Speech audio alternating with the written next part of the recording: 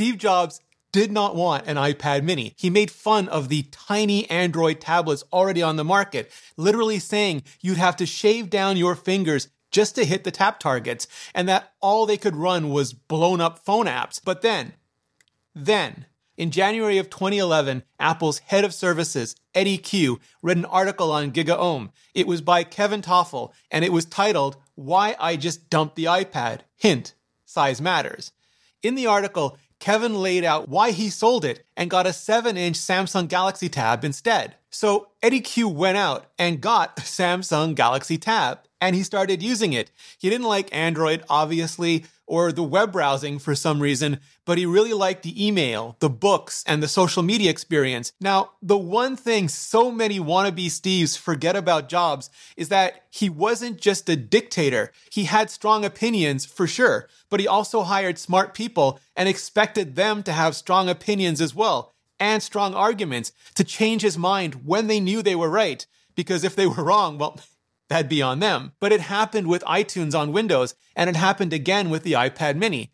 They convinced him that there was a market for smaller tablets, but also a threat from them. And if anybody was going to cannibalize the iPad with a smaller tablet, it was going to be Apple, damn it. So, as was often the case, when Steve changed his mind, he changed it hard, going from not wanting an iPad mini to wanting it immediately. The fastest turnaround of any new Apple hardware product in the history of the company, at least at the time. And sadly, Steve Jobs passed away in October of 2011, but the iPad mini was locked and loaded by then, except for what could have been an almost insurmountable obstacle for Henri Lamoura's software team. See, they'd already done a marathon of sprints to get the original iPhone up and running for 2007, the App Store for 2008, the iPad for 2010, and the idea of having to make another entirely new interface size for 2012 was a lot. But as luck would have it, or more precisely, more fairly, the serendipity that comes from making really smart, sustainable, scalable software decisions over time,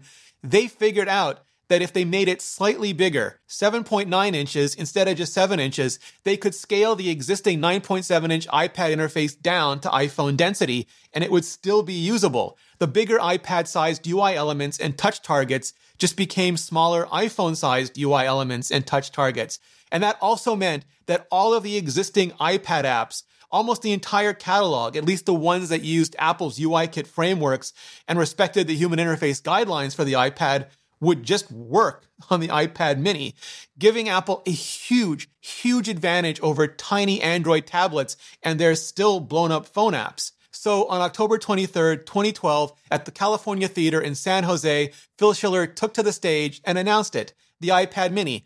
Everything great about the original, with a shave and a haircut, all pim-particled down in size. And especially in the years before Apple started making big and bigger iPhones, they sold just ton of smaller iPads. And now, rumor has it, Apple is finally all rev up your engines for the biggest iPad mini update ever. Maybe not an iPad mini Pro, but poetically an iPad mini Air. And I've got all the details for you right here, right now. So give it a click and I'll see you in that video.